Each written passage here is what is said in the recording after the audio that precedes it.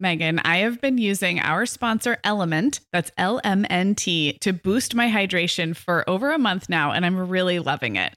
I'm just not very good at drinking plain water, and I love the taste when I pop one of these little packets. I like orange or grapefruit into a big bottle of water. It's kind of fruity and salty, and it just helps me hydrate better overall.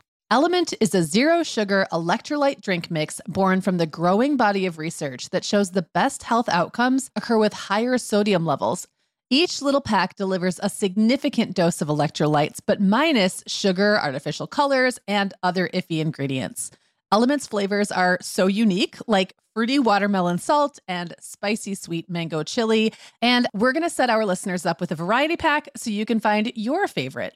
Right. You can receive a free Element sample pack containing 8 flavors with any drink mix purchase when you purchase through our custom link, drinkelement.com/momhour. That's DRINKLMNT/momhour. This is available exclusively through our partnership and is available for both new and returning customers.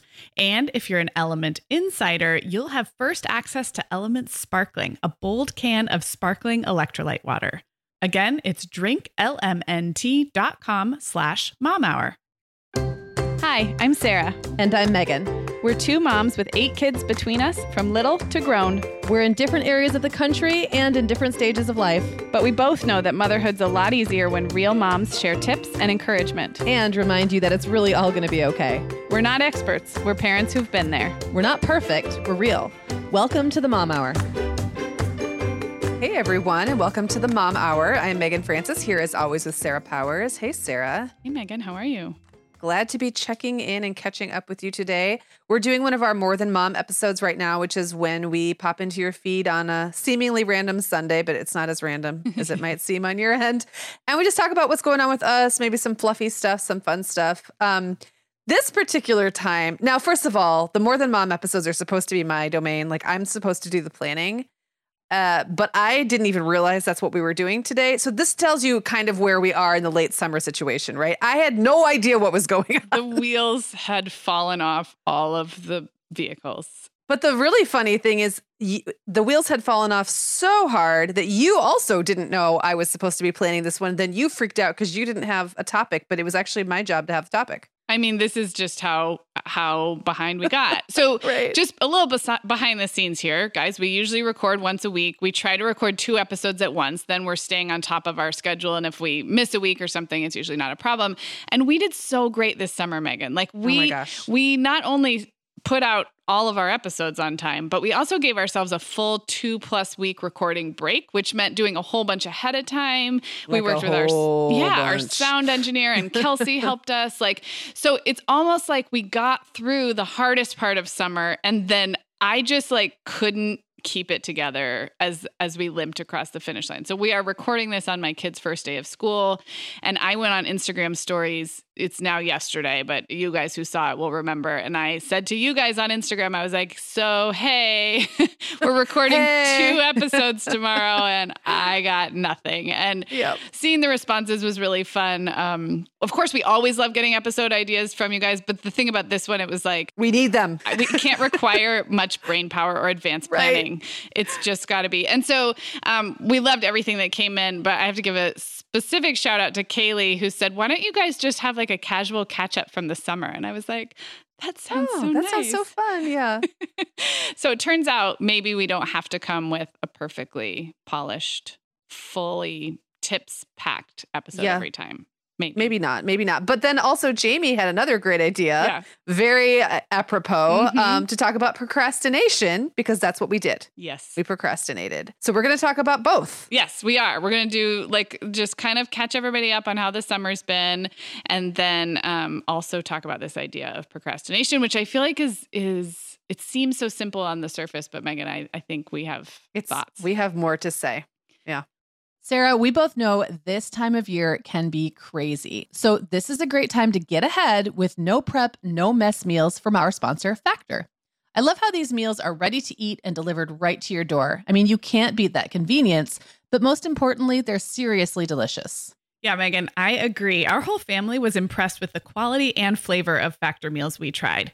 And it turned out to be a great option for my teenagers when they got home late from a theater practice or came home from school super hungry. There's zero prepping, cooking, or cleaning up.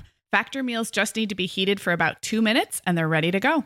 Yeah, and for any listeners with wellness goals this month, Factor has 6 menu preferences to support your lifestyle. Whether you're trying to boost your protein, avoiding meat, or simply focusing on well-balanced meals. And you can pause or reschedule deliveries to fit your lifestyle. Make today the day you kickstart a new healthy routine. Head to factormeals.com/momhour50 and use code momhour50 to get 50% off your first box plus 20% off your next box. That's code momhour50 at factormeals.com/momhour50 to get 50% off your first box plus 20% off your next box while your subscription is active. Okay, Megan, like many of our listeners, I'm sure I've been doing some spring cleaning in my closet lately, and it always feels so good to get rid of clothes I'm not wearing, things that don't fit or that aren't my style anymore. But you know what I realized? All of my Vionic shoes are always in the keep pile. They just tick all the boxes. They're cute, comfy, high quality. They last forever. And I love growing my Vionic collection, especially with the latest styles from their Vionic Vitals collection. The Vionic Vitals collection offers daily wear styles designed for elegance, comfort, and versatility. We both love the Uptown loafer, which collapses flat, so it's perfect for travel. The Chardonnay heeled sandal, which I know you love, Sarah. The Walk 23 classic sneaker, which our team member Katie gets compliments on all the time. And the Willa slip-on flat, one of my favorites, which comes in 12 colors for any outfit. Yeah, I need to get the Willa slip-on flat. That's next on my list. Well, listeners, if you're ready to try the shoes we're always raving about, use code TheMomHour15 at checkout for 15% off your entire order at VionicShoes.com when you log into your account. That's one-time use only. Vionic Shoes, wearable well-being for your feet. All right. So as I mentioned, we are recording this on my first day of non-summer. But Megan, remind everybody, like you have 3 weeks left. Like you're still in it. Yeah. Well, we've got 2 full weeks, like 2.5 weeks. So we start back right after Labor Day. Okay.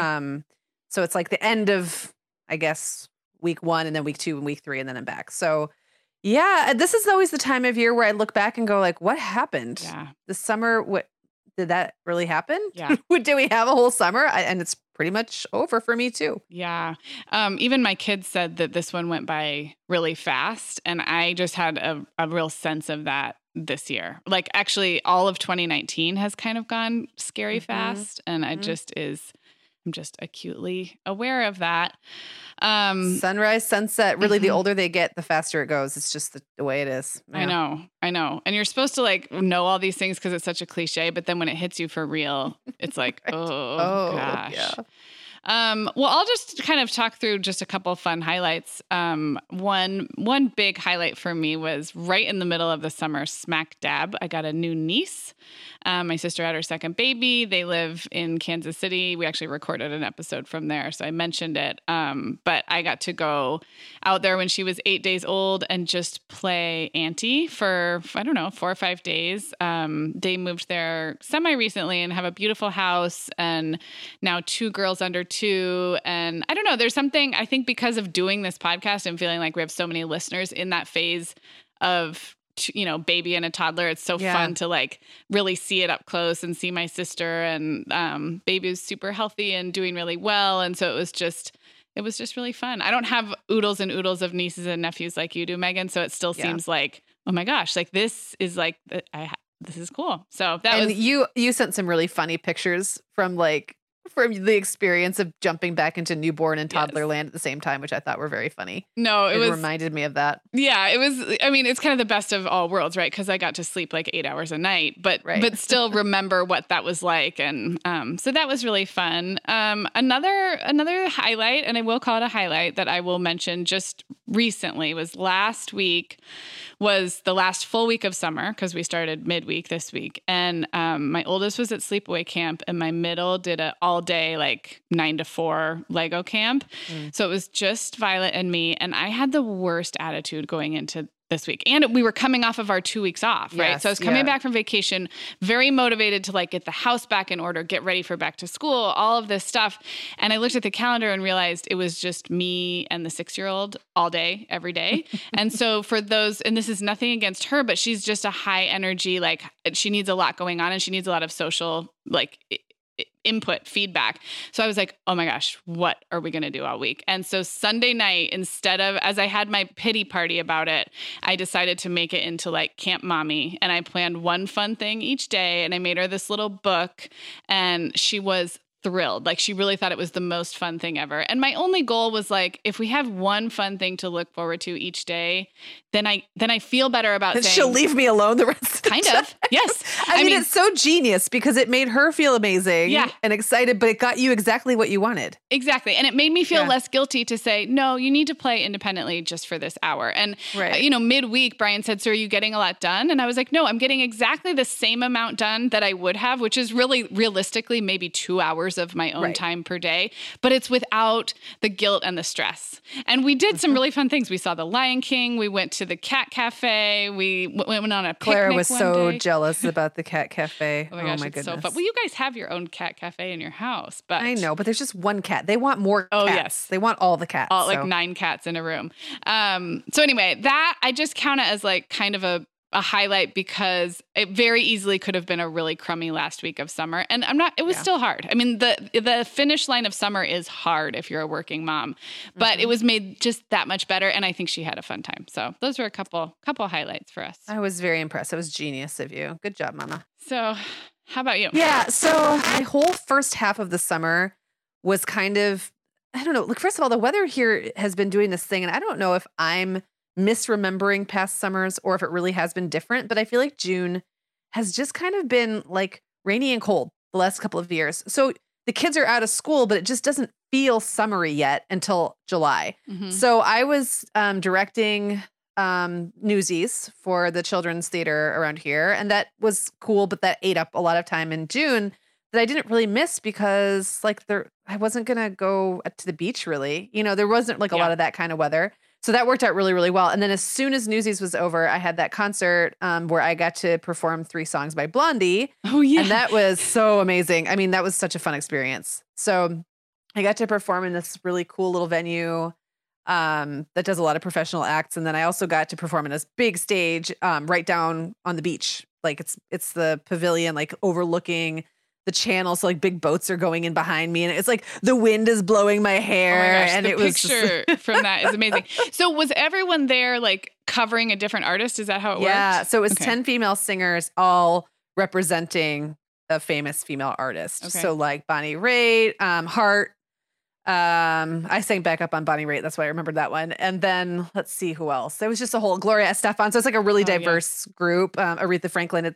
The concert's called Respect, so Aretha is always represented, but then there's always like the other ones kind of swap in and out. And so I was Blondie, and it was just so fun. And it almost rained out. Like there was rain. It was like 95 degrees. It was terrible. And we were all worried, like, how are we going to do this concert and not die? And then it rained really hard for like an hour.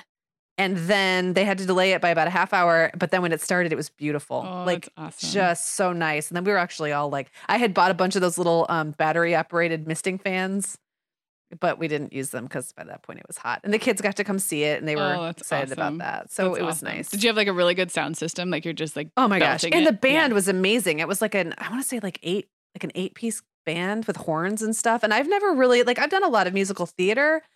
And I've done a couple concerts where I'm singing with like a guy and a guitar and maybe a drummer, but I've never been backed up by a band. Like it was actually kind of terrifying. Like we had a half-hour rehearsal just to work out entrances, exits, and harmonies. That's it. That's the only rehearsing I got with the band. And I just hadn't ever had that. Yeah. Like they're all behind me. I can't see them, But also isn't their job kind of like their job is to go with you. With me. Yeah. Yes, but I'm just not used to that. No, I know. So it was I know. like, it was hard because, and I did kind of realize like there was one part where I consistently kept jumping in ahead and the band leader was just like, look over at me. He's like, so I looked over at him and he's just kind of subtly shaking his head like, not yet, not yet, not yet, not yet. And then he kind of like nods at me and I'm like, okay, it's my turn to go. So it was just a great experience that I hadn't gotten to have. So that was really fun. And then that ended like the Megan doing fun theatrical and performance stuff portion of the summer. And then since then, we've been into like the outdoorsy doing stuff part of the summer. So then right after that, my whole family went up to the Upper Peninsula. And by my whole family, I mean both of my brothers and my sister and most of the kids. So there were 20 of us up there, I think. Love it. And we all camped for like 5 days up in the UP. And so we got to go to Munising, which is where I was born, and go to Pictured Rocks. And then we hung out at this fun campground that had like amazing numbers of wild blueberries. And the girls were so there was like 5 little girls and 5 teenage boys running in packs all over the campground. And like the boys all went and played pool in the bar because there was nobody in there during the day. So they would let the kids come in and play pool. And the girls like made movies and like scripted movies and picked blueberries. I love it. Basically the entire time. It was really fun. The trip was, I mean, of course I had fun with my siblings, but it was really more, I slept in a tent for most of that time. It wasn't like I was glamping or anything like that.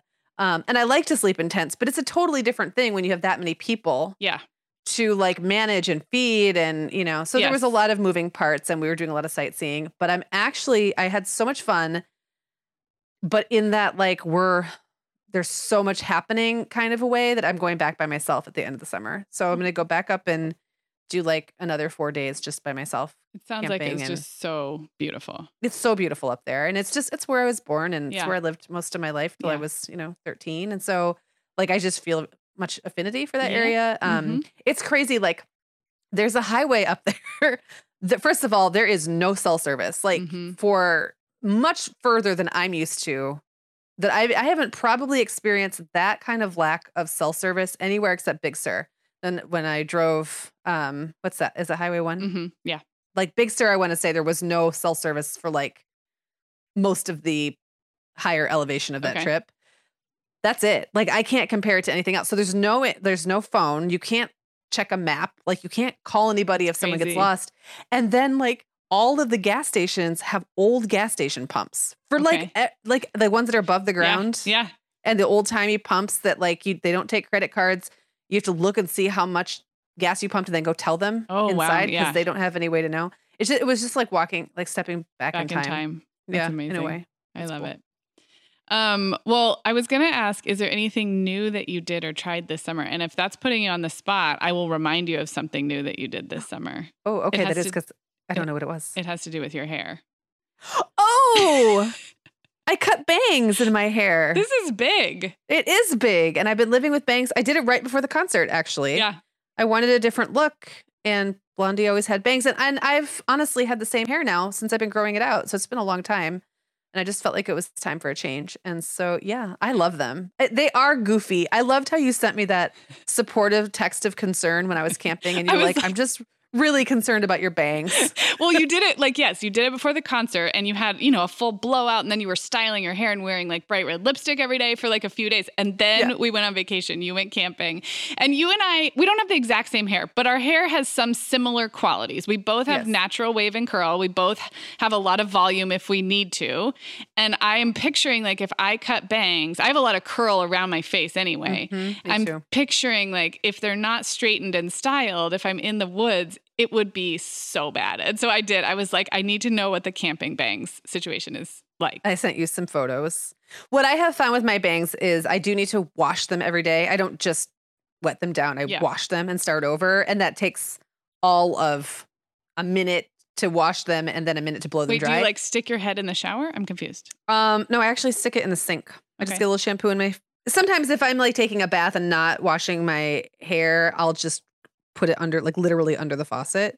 So like under the, I just use a little shampoo and that's it. And then I blow dry my stylist told me to blow dry them straight up until they're about 90% dry and then blow them down because otherwise they'll be too flat. Yeah. And they turn out pretty well. Now they're a little long. I need to go get them trimmed. So I'm pushing them over to the side. But when I wake up in the morning, they are curly every day. And I just deal with them until I'm ready to Yeah. get them ready for prime you can time. always do a headband or like a little clip or something. But I really haven't had to. It's been fine. And it hasn't been, people did give me a lot of like, oh boy, I don't know if you're going to, you might regret that. And I really have not. No, they look super cute. It looks so good. We'll post a picture. Well, this is like not even related, but something that was new for us this summer. I didn't mention our big family trip was to San Francisco and just the 5 of us. And we did all the touristy things. And it was really the first time we've done something like that where we're truly exploring a touristy location as a family, not going there to see anybody or anything. But the new thing was that we could take Ubers as a family all around. And I mean all around, because Violet still rides in a booster at home, but she's fine for an Uber ride. Everybody else is fine. And there are 5 of us, so we would have to get I always say Uber and I use Lyft. So sorry, Lyft. I should be giving you credit.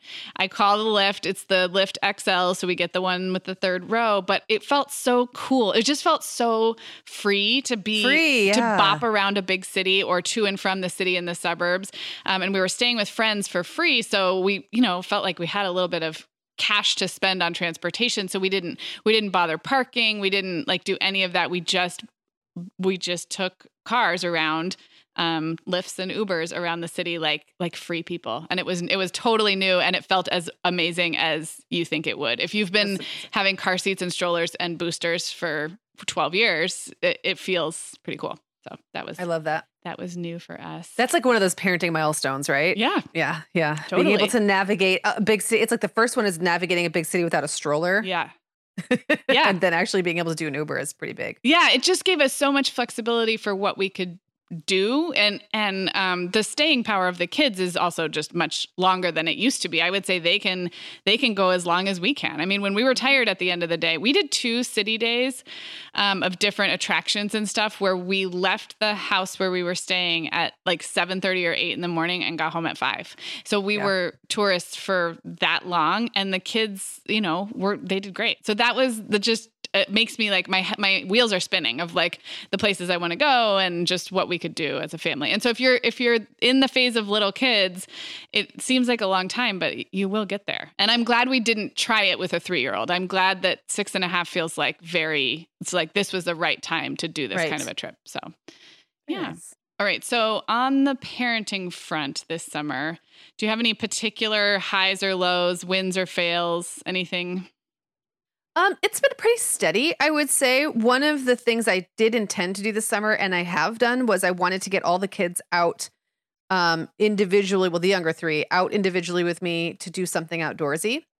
And I've done that. I've gone kayaking with them. And Owen and I went to this like kind of remote lake, and it was really cute to see how cute and kind of disturbing, honestly, to see how hard of a time he had with the fact that like it was just like there was nobody around, and we had to kind of the way into the lake is a little odd. Like it's like this marsh thing you almost come through. So it's kind of like off the beaten path and you can't see it from the road. And he's like, are we going to get in trouble? Like it was just this idea that like he didn't really quite know how to deal with nature when it wasn't like delivered to him on a silver platter with instructions. But it was fun. And I'm glad that I got to do that. And I think I have a chance now to maybe even do a little bit more of that for the next, I've still got a couple weeks to go. Nice. So I guess that was a win. That is totally a win. Well, I talked about Camp Mommy, which was really me, like my final push toward good parenting. The struggle was the opposite of that. The beginning of the summer, I went in a little overconfident, I think, about how much I would be able to get done during just the lazy summer days at home. We are shifting into like full-blown tween preteen who isn't as interested in playing with the youngers. I mean, she's always been she really honestly likes playing with her siblings. It wasn't like, hey, do me a favor and keep them busy for an hour. Like it just happened naturally the last couple of years. And so of course that has a shelf life. Like I knew that, but you don't really know it till you test it. And so going in, I just remember texting you, Megan, and the first full day of summer. And I said, I feel like I'm end of summer mom. And it's the first day. Yes. And so there was more struggle to get done what I needed to get done with the kids home, but that was broken up by a lot of trips and fun things. So it wasn't too bad, but acknowledging it's that over? it was harder than previous Yes. summers. Previous summers, I've been worried about it, and it actually turned out better than I thought. And this summer, I went in overconfident, and it was harder. But I think we had lots of parenting wins as well. Sent one to sleepaway camp for the first time. That was really great. We didn't do as great about the nature, though. I have to now hearing you say that, I'm like, I need to wait. Summer is hard here because we have good weather all year round. So that might need to be a fall resolution. You don't have to cram it all in. Right. I don't We have don't. the pressure to get it all done in a 2-month period. Yeah. So yeah. Exactly. Okay, Megan. Well, over here at the Mom Hour, we are big fans of our sponsor, Our Place. In fact, you, me, and our team member, Katie, were all comparing notes on our favorite product. Katie was telling us that even though she's packing up to move her family to a new house, she cannot put that mini perfect pot from Our Place into the boxes yet because she's using it every night. Well, as someone who also has a perfect pot, I got mine as part of their mini home cook duo set. I get it. It's nonstick, which is key, but it also has all these handy features like a steam release lid with a built-in strainer and this nice beechwood spoon that nests on the handle in this perfect little peg. Okay, well, I didn't get this pot, but now I want it. That sounds so great. Our Place's cookware is great to cook with, beautiful to look at, and healthier for us as well. All of Our Place's products are made without PFAS, also known as forever chemicals. In addition to their cookware and tableware, Our Place is also making waves with their Wonder Oven, the most stylish all-in-one air fryer and toaster oven. Again, free from the forever chemicals found in many of those air fryers. Listeners, Our Place offers a 100-day trial with free shipping and returns, and we've got a great deal for you. Go to FromOurPlace.com and enter the code MOMHOUR at checkout to receive 10% off site-wide. That's FromOurPlace.com, code MOMHOUR. We are welcoming back Ritual as a sponsor today. Megan, we both try to make healthy choices, but sometimes it's tricky to sort through fact and fiction when it comes to supplements and vitamins to figure out just what they're doing for us. That's why I'm glad Ritual keeps studying their products and sharing the results, especially as it relates to women, since women are the focus of all Ritual's products, including the Essential for Women 18 Plus multivitamin. And the results are super reassuring. Just as an example, Ritual conducted a university-led clinical trial for their Essential for Women 18 Plus multivitamin, and it was shown to increase vitamin D levels by 43% and omega-3 DHA levels by 41% in just 12 weeks. Ritual's Essential for Women 18 Plus multivitamin is made with high quality and traceable key nutrients in clean, bioavailable forms with 9 key nutrients in 2 capsules per day. Plus, they are leading the industry when it comes to sustainability. They use lower carbon packaging and prioritize sustainably sourced ingredients. That kind of thoughtfulness really matters to me. No more shady business. Ritual's Essential for Women 18 Plus is a multivitamin you can actually trust. Get 25% off your first month at ritual.com/themomhour. Start Ritual or add the Essential for Women 18 Plus to your subscription today. That's ritual.com/themomhour for 25% off. Okay, let's talk about procrastination, which is something we are so familiar with that we waited till the second half of the show to talk about it.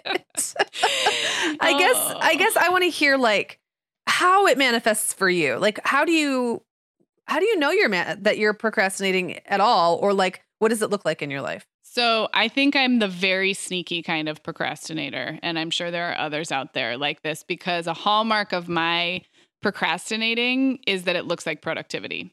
Mm-hmm. So I know when I'm procrastinating, when I am getting all kinds of random stuff done that don't even yet need to be done.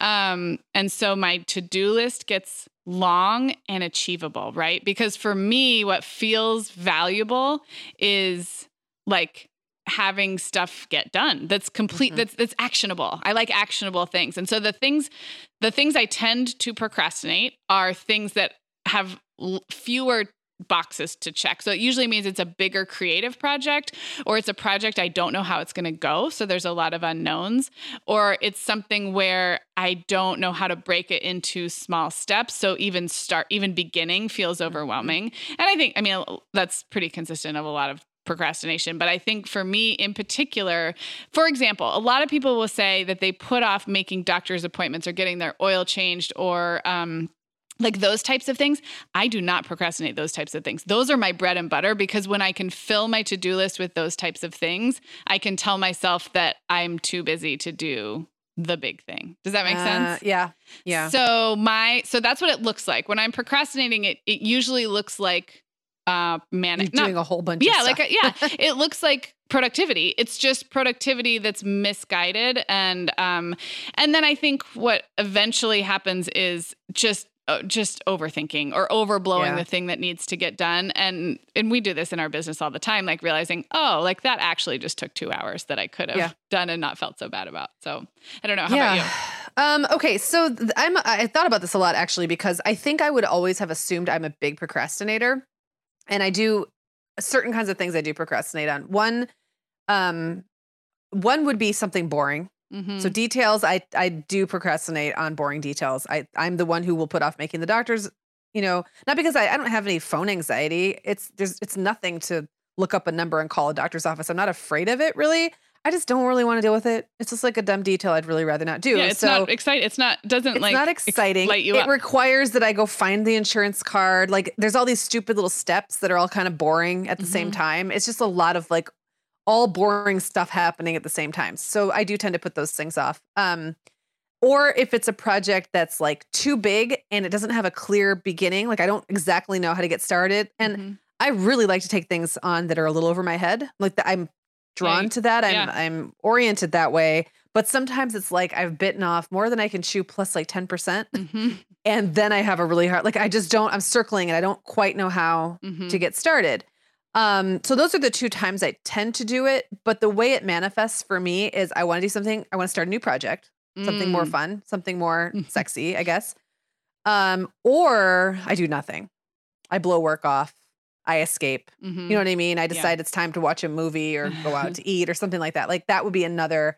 And I can do a lot of that. Like I can do days in a row where I just keep like not doing the things I need to do because I've suddenly found something much more fun and exciting to do. So that's how it looks. Now, sometimes I'm actually not procrastinating and it just looks like I am. So sometimes I'm just not ready to start. Yeah. Like sometimes I really need more time to percolate on something, especially if it's big and there's a lot of brain work going on, but I don't have a thing to do yet. Sometimes something else really is a higher priority. And sometimes I just don't.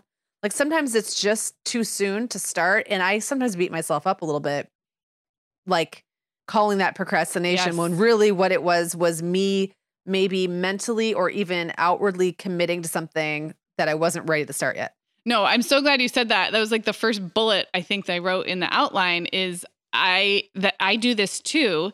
And it really helps to just know the difference and know that this is something that I am not going to start this thing until closer to the deadline because I don't need to. Nobody will be harmed in the putting off of this thing. And I know that it will get done. I think, like if you think, I don't know, I think back to college because I wrote a lot of papers and I had many, many times where that deadline stress felt almost unbearable. Like it's not a good feeling, but yet I somehow internally knew the difference because I never let it go too far. It always got done and it was always good enough. I mean, I'm not always 100% my best work, but it never killed me. And so I think at a certain point, there are certain things where it's helpful to be like, no, this isn't procrastinating. I'm just not going to do this until the night before.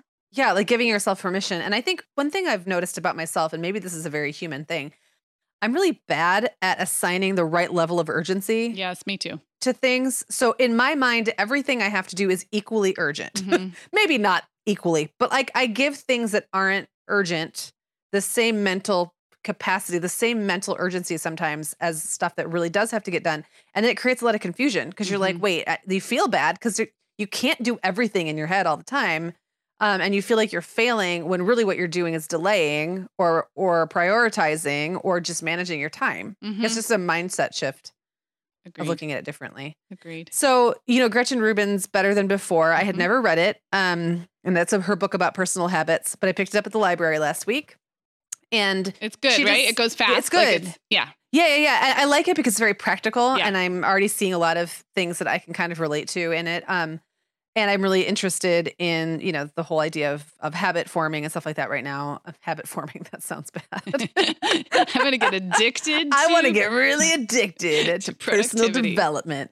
But it is all about the science of habits, why we form habits, how to create better habits, how to break bad habits, yada, yada.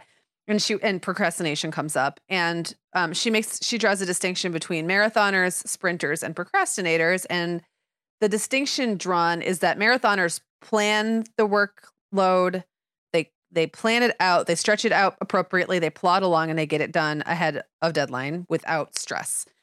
Sprinters purposely put things off right up to the deadline because they know that the energy behind that deadline, or they just know that waiting until the end will give them a better result. Like they don't need to start on it, or they're gonna have that energy rush if they wait. And then procrastinators, in the way she refers to them, are people who put it off but feel bad about it. So it's like they put it off, but then they feel stressed, and it's not for the right reasons. And I honestly can be all three of those in the same day. Yeah, depending I think I can on the too. project. I think I can too.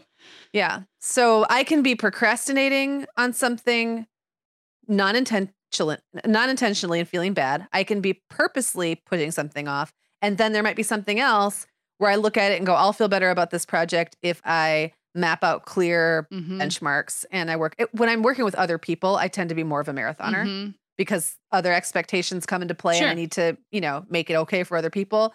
And when I'm working by myself, I tend to be more a sprinter or procrastinator, but it totally, I don't fit one identity. I don't think I do either. You would think I would be a marathoner, but I don't. I am often right up against a deadline, and I always was. I think a lot. My wheels spin, and I'm good at creating project plans to break things down into chunks, but I am just as guilty as anybody else of coming right up against a deadline. So I don't know. I feel like I'm kind of a little mixed. But isn't it funny how we think of that as something to be guilty for? Right. I mean, there's a lot of lines of work where you have to, for a lot of writing work that's deadline driven, the deadline. And I even had this weird thing where I'd feel somewhat guilty about coming up against a deadline when the entire premise of the deadline was that it was super quick turnaround. And there's nothing I could have done differently. That's just the nature of it. And I would feel like I was letting my editor down because I was just getting started on something an hour before it was due or whatever. And but that was, the assignment was given to me yesterday. It wasn't possible, and they don't care. They just want it done. Yeah. So it's funny how our minds play tricks on us about it being a bad thing to not work early and work ahead when that's not sometimes what the system is intended to do. You know what I do sometimes, which is funny, is I think the reason I feel like I procrastinate is because I often can see the trajectory of what needs to be done very clearly and sooner than a lot of other people. I'm really good at envisioning everything that needs to be done. So then when I don't work backwards, it feels like I could have. I knew how this was all going to play out, and I still left it to the last minute. So it feels like procrastinating. But I will also do a thing where I decide it's too early to do something. And I totally do this. And this is I don't know if it's a Enneagram 1 thing. It's got to be exactly the right amount of ahead of time. But back to school is a good example. You know when the first day of school is. You know there's going to be sales. There's going to be uniforms you got to buy. You got to do the things. And as much as I like to be ahead, and as much as I know that day is coming, I don't like to do shopping and certain things until a little bit closer because it feels like too soon. I don't. And the same holiday shopping, you would think I would be the type of person to do it well ahead of time. And I'm not. It feels like it's too soon and I can't explain why. So maybe I like that little bit of tension or something. That's so funny because for me, it would so never occur to me to holiday shop really super far ahead so that if I by accident I would be so proud of myself. Right. I'd be like, wow, do you see what I did there? But I don't see I call it or the way I describe it is there's this nebulous cloud above my head. So that's what a project looks like. And I'm grabbing and I can't grab onto it. And then finally I can grab a piece of it and pull it down. Right. And that's the piece I can jump in on. And sometimes that is not the first step. That is the 7th step. Yeah. And then I have to kind of reach back up into the cloud again and grab the next thing and pull it down. So it doesn't, unless someone else creates the plan for me, it often won't make any sense on the outside, which means things don't necessarily come together the way they would make sense to a differently organized brain. I think that's also the reason I tend to be more of a marathoner when I'm working with other people because someone else does the work of creating the plan. And then it's like a relief. Yeah. All I have to do then, if someone told me what to do, all I have to do is do that thing. And I will say, as someone who works with you on long-term projects, you are incredibly fast and efficient and responsive because you don't require, like, if I tell you this is the next benchmark, you will just do it. And I think I can tend to get stuck thinking, well, is this the next benchmark? Like, should I do, like, should I should I make another spreadsheet and think about it some more? So yeah, I would agree. Like, you're a really good marathon partner because you work well with those benchmarks, but maybe you're not the one to see them. I'm not usually the one to see them. Yeah. It really stresses me out trying to create structure around like a big project and what I'm doing. But I love when it's there because then I can just do what I'm good at, which typically, like you said, I work really, really fast. But that's because my brain has been already like chugging along in the background for so long on something that when you just tell me what to do, I'm like, oh, right. And then I'm just like crazy. And I just get it done like the Tasmanian devil. And then I move on. So it is just interesting. It's one thing that's super challenging about being a solo entrepreneur with either of those brain types, right? Because you would probably just I would do grind. Well, you would just probably go in a circle. Like you'd be like, that worked that one time. And then you would just kind of continue to do that thing over and over. Whereas I would just like, I know, because I did this until I hired you. Like I would be just boing, boing, boing, like jumping, way back in 2012 or whenever it was that we first started working together.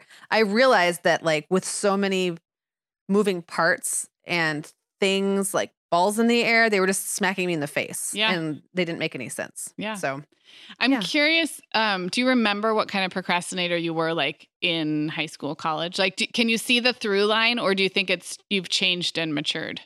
I was definitely one to put off projects till the last minute. But I think for the reasons I just stated, rather than like, I wouldn't fill that time with other things. It wasn't like I filled that time with other productive things. I just spent a lot of time staring out windows and daydreaming and then being like, oh crap, I have a project due. I was better at completing big projects than I was at completing homework. I had a terrible track record with homework. It seemed insignificant. Yeah, and I can see that. I had a really hard time. Well, all teachers have a very different attitude about homework. And some, it was kind of like not mandatory. Right. Sometimes you could get away with not really doing it.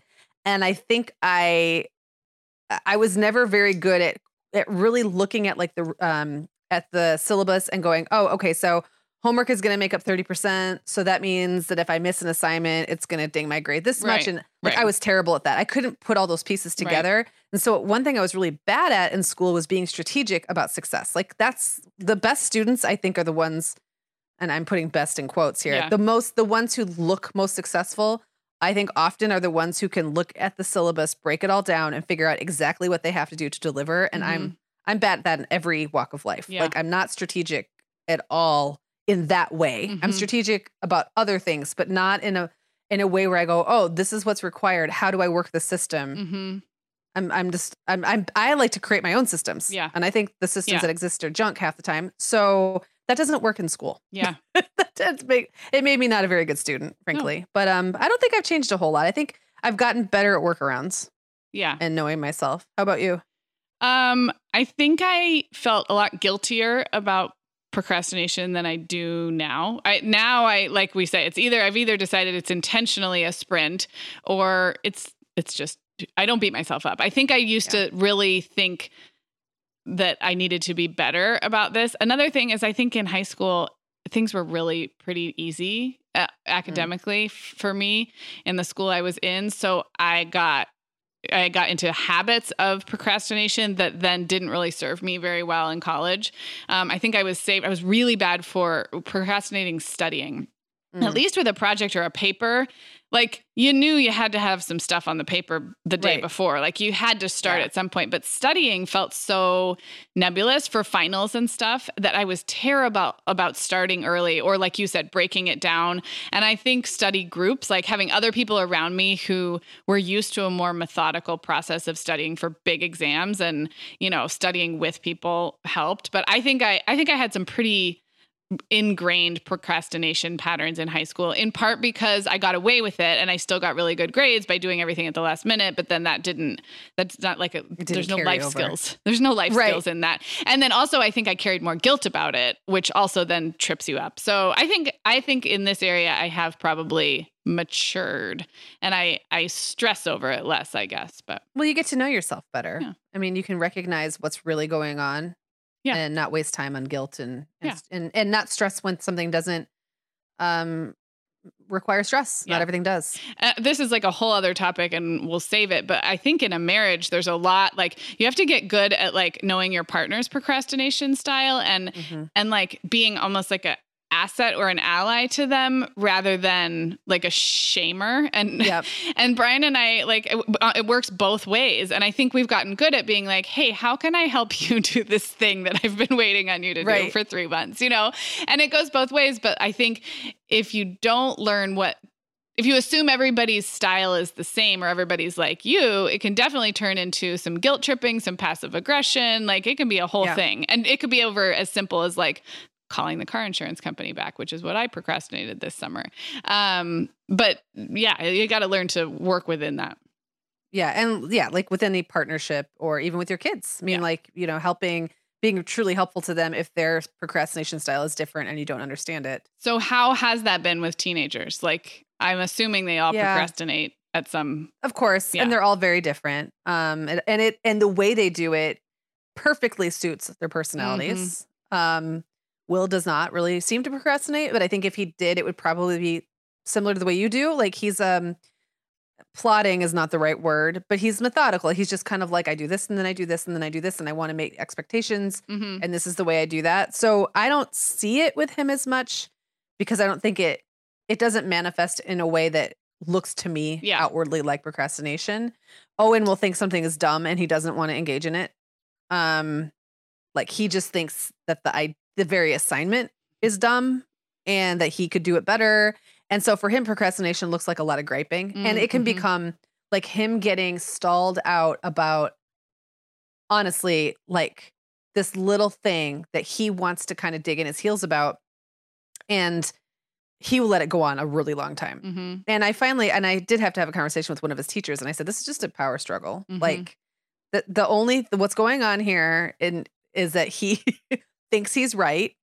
And so you might just have to you just might have to fail him on this assignment. Yeah. Like, I don't know what else.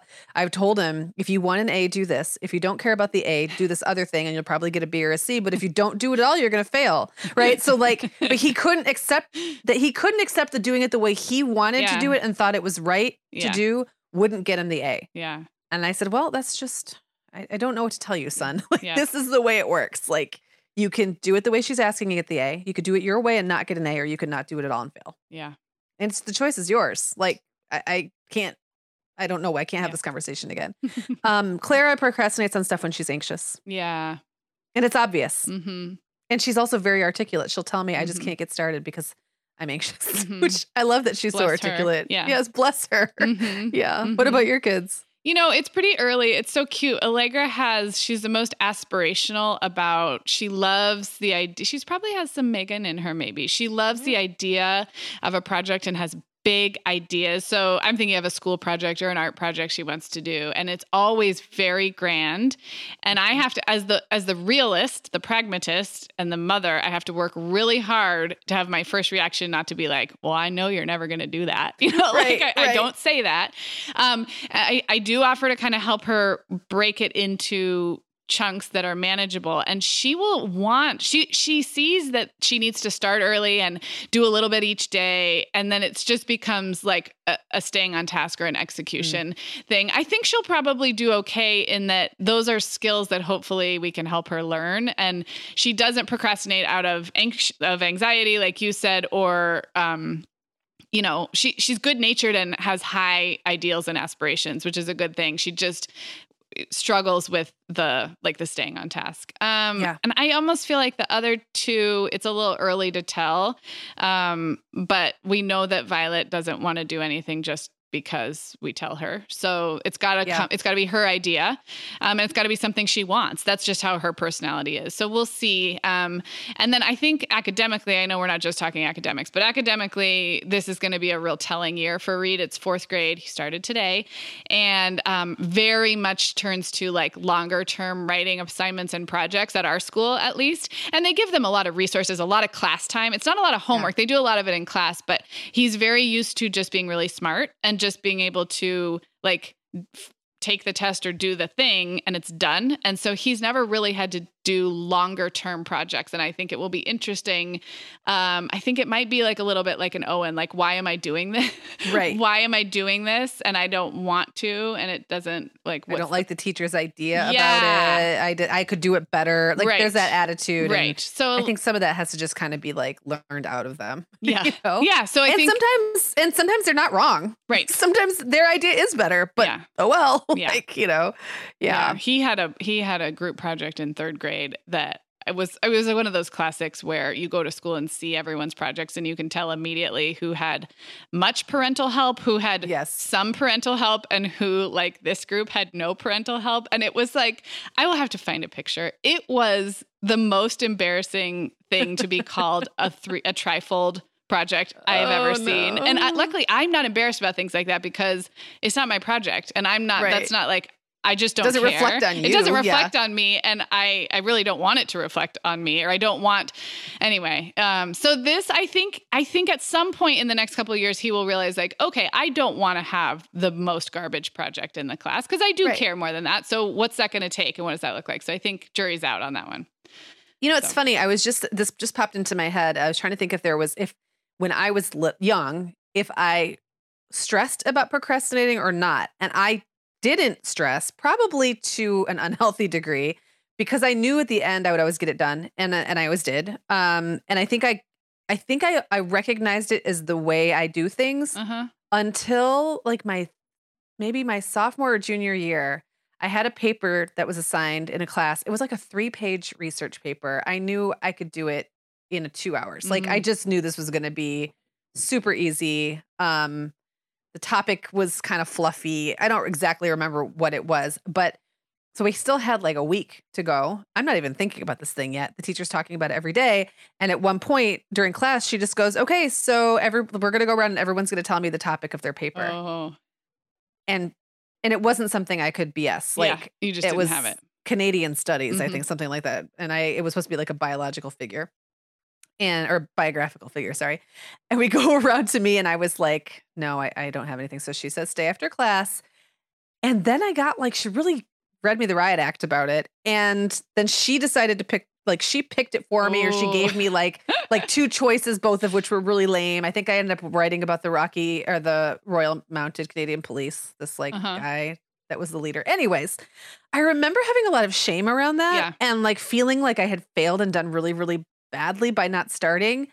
And then I went home with the topic that she gave me. I went to the library, I checked out a book, and I wrote the thing in 2 hours. So it played out exactly like I knew it would.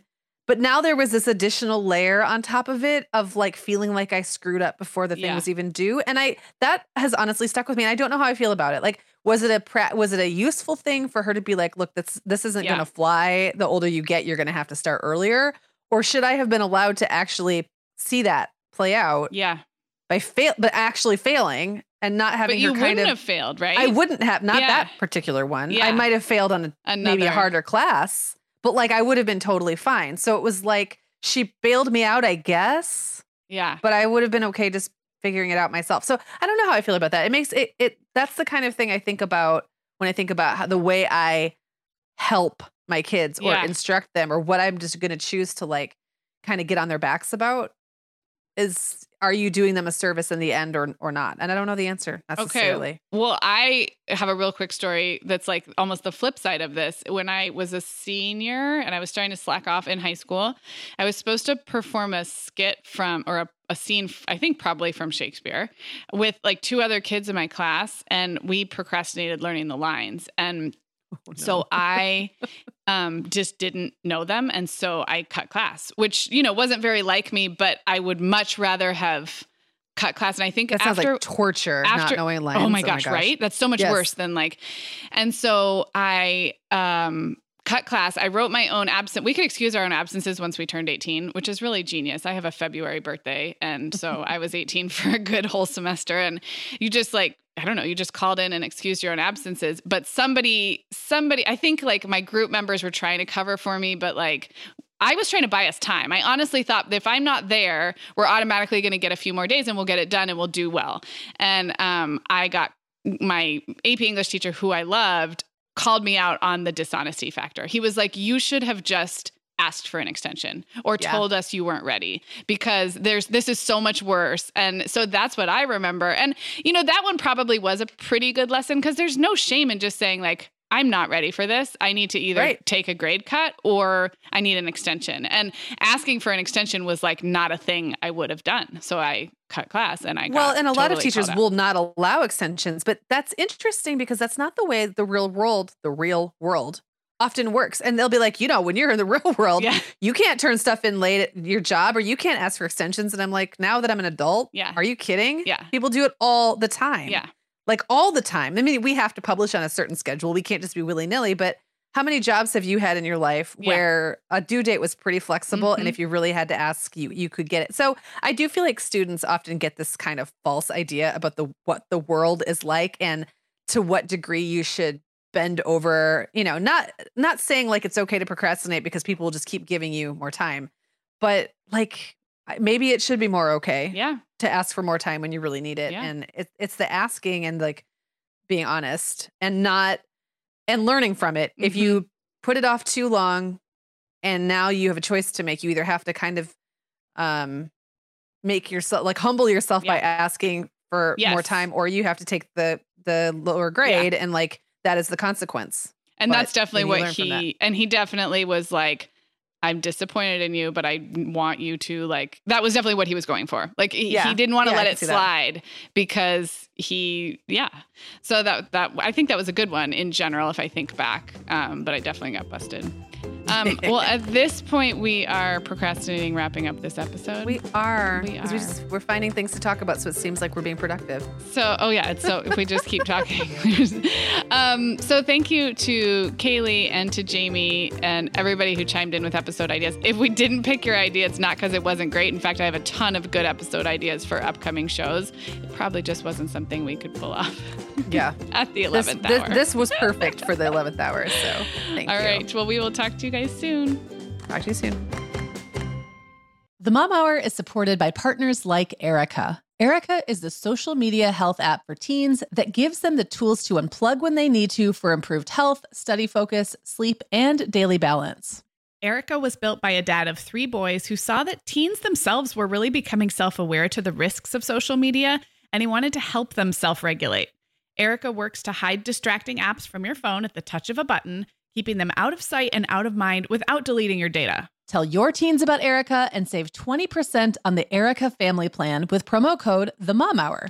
Go to erica.app and search for plans. That's Erica with a K, ERIKA.app, and use code TheMomHour to save 20%. Megan, you know what I love about our partner, The Essential Calendar? I love the product so much, of course, but I also love that it comes from a small business founded by 2 moms. Right, just like us.